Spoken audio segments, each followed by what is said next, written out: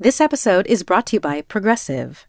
Most of you aren't just listening right now. You're driving, cleaning, and even exercising. But what if you could be saving money by switching to Progressive? Drivers who save by switching save nearly $750 on average, and auto customers qualify for an average of 7 discounts. Multitask right now. Quote today at Progressive.com. Progressive Casualty Insurance Company and Affiliates. National average 12-month savings of $744 by new customers surveyed who saved with Progressive between June 2022 and May 2023. Potential savings will vary. Discounts not available in all states and situations. Hello, Katie Rich here. I'm excited to share the newest podcast from our friends over at The New Yorker, Critics at Large. Join Vincent Cunningham, Nomi Fry, and Alexandra Schwartz as they discuss their current obsessions, find unexpected connections to classic texts, and debate the latest in books, TV, film, and pop culture. It is everything from Salman Rushdie to The Real Housewives. Each episode of Critics at Large looks at the big moments and ideas which shape our culture. In this premiere episode, the hosts take on the new Elon Musk biography and ask why so much of our culture mythologizes tech founders. Keep listening for a preview and make sure you're following Critics at Large wherever you're tuning in now.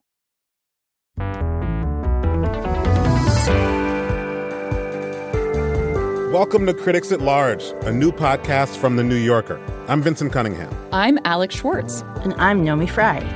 Each week, the three of us come together to make sense of what's happening in the culture right now and how we got here.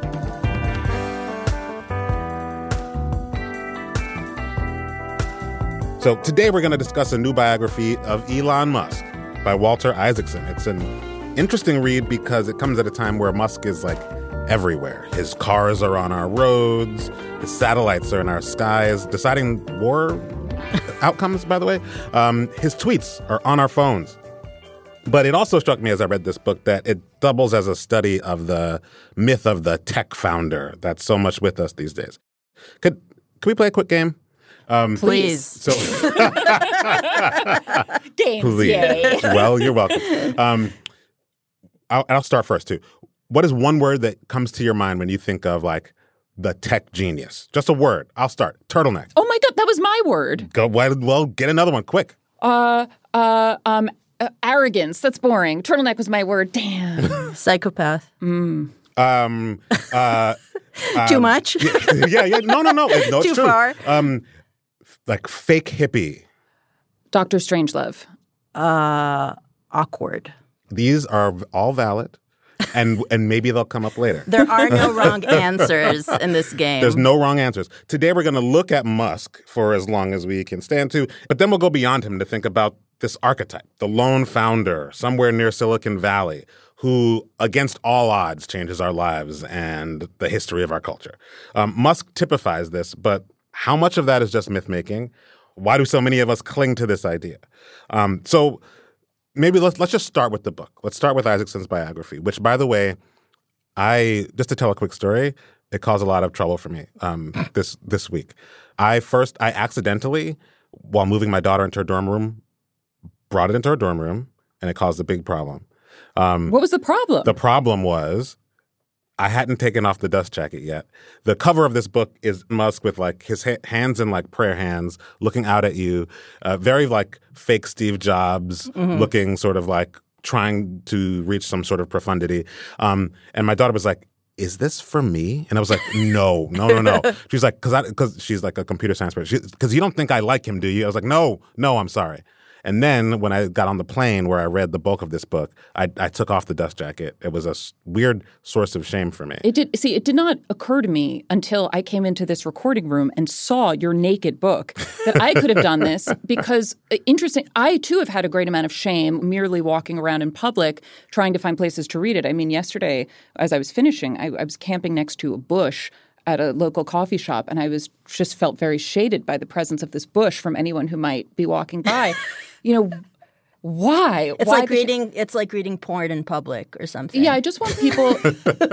It felt because I think it's for me. Reading porn, I mean, Vincent, like for you, I guess your daughter was just, not wanting to be associated with Elon Musk at the beginning of her She didn't want to be like career. the Musk girl. Yeah, like, the Musk girl, right. Famously loves Elon Right, senior Elon year, Musk. everyone's like, remember when your dad brought that biography? Exactly. That's interesting, though, because I think also, it's so context-based, right? So in these spaces where you guys, Vincent in this dorm room, and Alex, you in, Brooklyn, were feeling also a little bit bashful about this. But of course, we should remember that this biography is flying off the shelves. Yes. Yeah. And bought not as a hate read of a person who it's embarrassing to be, pursuing his life path, but as an ideal, a model. Yeah.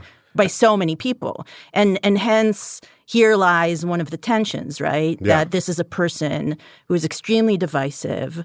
And where does this biography stand in relation to this divisiveness? How close is Isaacson to Musk, and how far is he from Musk, you know? So let's telling start his with, life story. Yeah. Yeah. Let's start with the text then. Let's just go straight into the book. Yeah. Yeah. So what did you think of? What were your initial impressions of the book? Well, okay, first of all, I just want to briefly not start with the text. I'm going to go back to the text, but I just think people who have not seen this book should know that the cover is exactly as Vincent described, with this kind of cult-like portrait of Elon Musk with his hands in prayer position. But the back is, to me, a vulgar image. The back is a picture of a rocket. It's just, I'm sorry. Well, Gary Steingart called it a penis in his you. Guardian so I don't review, need right? to. Yeah, it's just like basically. So it's the expectations set up by the cover of this book are of a hagiography. That's what we're getting. This approach to biography, to me, is like riding a mechanical bull. You can feel Walter Isaacson just trying to hang on to the details of the life. There are a lot of details. Elon Musk has done a lot of things. He's founded a lot of companies. He's launched a lot of rockets. He's created a lot of products. He's caused a lot of turmoil. And the approach is very straightforwardly chronological. We're going to begin at the beginning. We're going to advance bit by bit up through every year. We're going to detail the relationships, the divorces.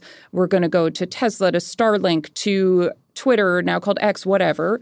And I felt at a certain point that the real thread and the plot was getting lost. I felt that this was almost like notes for a biography in a weird way. Mm-hmm.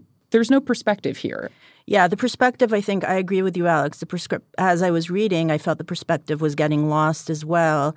And there's no real questioning, again, not even in a negative way, but there's no questioning if the axioms that Musk is presenting and Isaacson is ventriloquizing in this book and their validity. So, for instance, just one example, there's a constant return to Musk's devotion to the idea of interplanetary expansion, right? We have to do this because we have to save the human race. And it's just presented as fact, right? It's we have presented, to be a multiplanetary species. We have to be a multiplanetary species, and and this is worth everything else. Like I'll do anything in order for us to get there. And it's just kind of accepted as gospel. I'm like, wait, is it? I get that Musk is saying it, but the book is just presenting it as truth, essentially. I felt quite impressed, and certainly it's not something I would ever be able to do in the kind of like reporting and information and gathering and organizing of this book. And I think you'd be able to do it. Well, thank you, Vincent. I'm sorry to say. No shade to Walter Isaacson. I think you could do it. No, thank you. But it's just it's a large project that is executed. I just want to give props. You know what I mean? It's a large project that is executed. That sounds really bad. If my editor wrote that to me, I would crawl into a hole and die. It is large. No, but you have executed guys, it. but you know what I mean. Well, this is what I mean about the mechanical bull a bit. I felt like there were moments when I did not, and it's I really a large don't. Project that is executed. Sorry. No, you're right. Yeah. And I know what you mean. Yeah. It's there's a ton of information to try to metabolize. Yes, exactly. However, I felt frequently, and I really don't mean this as shade to Isaacson. Actually, I kind of do. I just didn't feel he'd metabolized it. I wasn't sure if he knew what a bee nut was when he said that the bee nut might be to blame for the failure of the second launch. Yeah. Off the Marshall Island atoll. Like, I don't know if he knows what that is. A lot of it felt to me, you could hear Elon in the room quickly explaining what this or that thing was. And the main sources of the book are brother, his brother. Friends.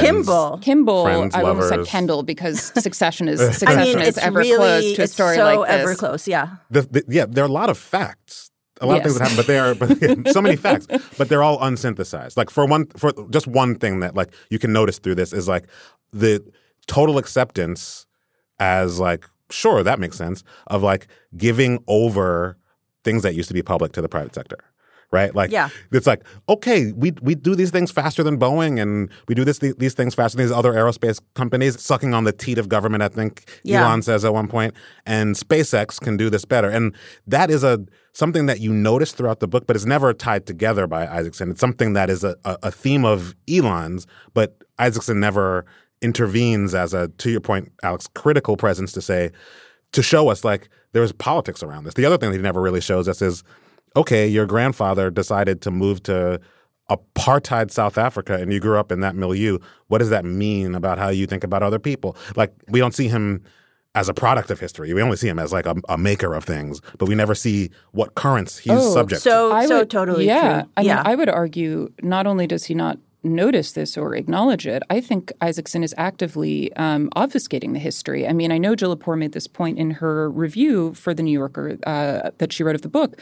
But, to pick up on that detail that you're mentioning, Vincent, about the history and the context for Elon's family, his maternal grandparents moved to South Africa in 1950. And Isaacson says, and I noticed this the second I read it, Isaacson says apartheid was still the law of the land. No. Apartheid had just been instituted as the law of the land 2 years before. We're not talking about moving to South Africa in 1989. Yeah.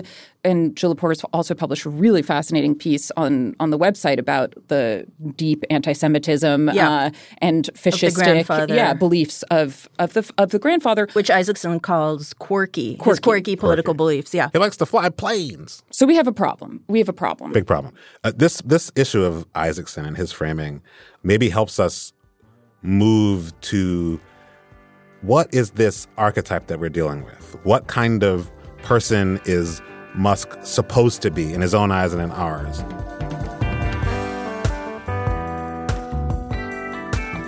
We're going to take a quick break, and when we're back, what do Musk and Batman have in common?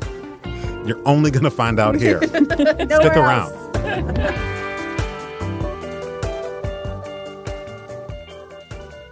If you loved this preview, make sure to follow and listen to Critics at Large from The New Yorker, wherever you get your podcasts. And tune in next week for 2 new episodes of Little Gold Men. Thanks for listening. Hey, I'm Brian Stelter, host of Inside the Hive from Vanity Fair.